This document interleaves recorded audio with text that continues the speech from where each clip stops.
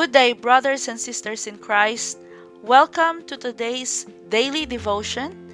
And for today, we are going to read from the book of Acts, chapter 4, verses 1 to 12. Let's read.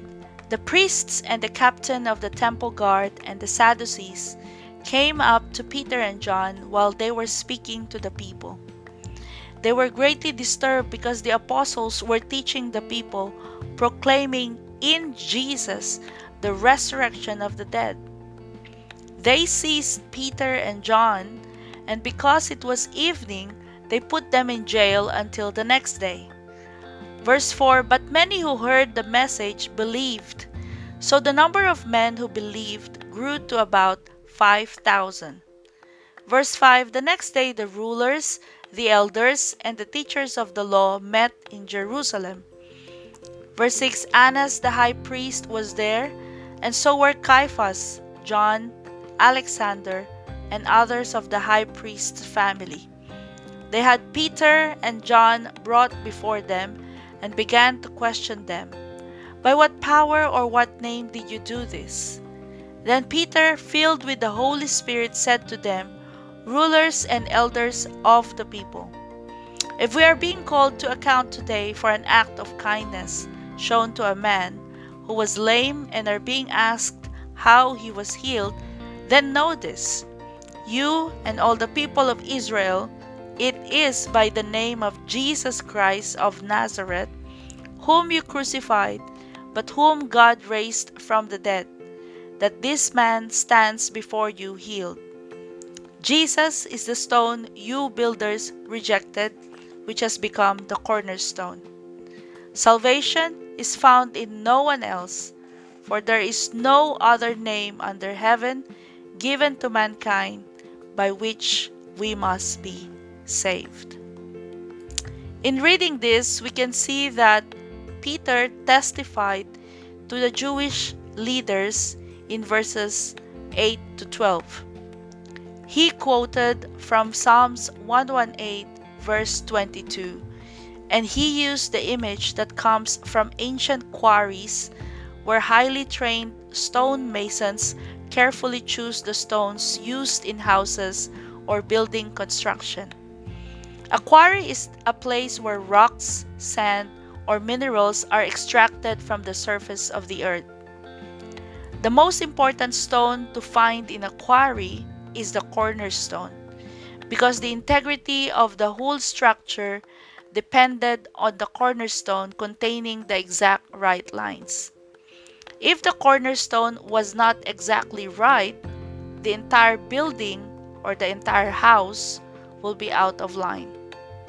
For this reason, the practice during the Old Testament was that the builders inspected many stones and rejected each one until they found the one they wanted. Rejected stones might be used in other parts of the building, but they would never become the cornerstone or the capstone, the first and the last stones put in place. A cornerstone is a stone that forms the base of a corner of a building joining two walls. So what Peter was essentially saying, the Jewish leaders did not realize that Jesus is the rejected stone whom God made to be the cornerstone of our salvation. The Jewish leaders rejected him, but God not only accepted him, but put him in the position of the highest honor. He is considered the cornerstone, joining man and God again, the cornerstone of our salvation. It is plain and clear according to Acts chapter 4, verse 12, that salvation is found in no one else, for there is no other name under heaven given to men by which we must be saved. No one else means these words are restricted to only Jesus according to Peter. God the Father gave man the way to be saved, and he did not keep it in secret. He declared it in the Garden of Eden. He sent many prophets to foretell of his plan of salvation. The Lord Jesus was coming, and He has come and fulfilled His promise to mankind. There is no other entry point to be reconciled back to God, only in the name of Jesus.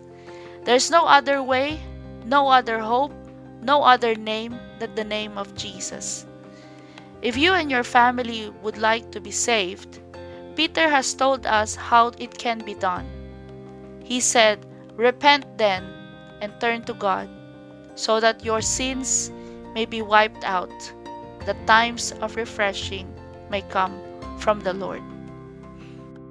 Let us pray. Father, in the name of your Son Jesus, we thank you for you have given your Son to us to be saved. He has become the cornerstone of our salvation, joining us back again with you. Lord, we repent of our sin and we turn back to you. And thank you for the forgiveness of our sins and the times of refreshing that will come upon us. Thank you for your mercy and your grace, Lord. And we pray for our families as well to come into this realization and let them find their way in the name of the Lord Jesus Christ. Amen.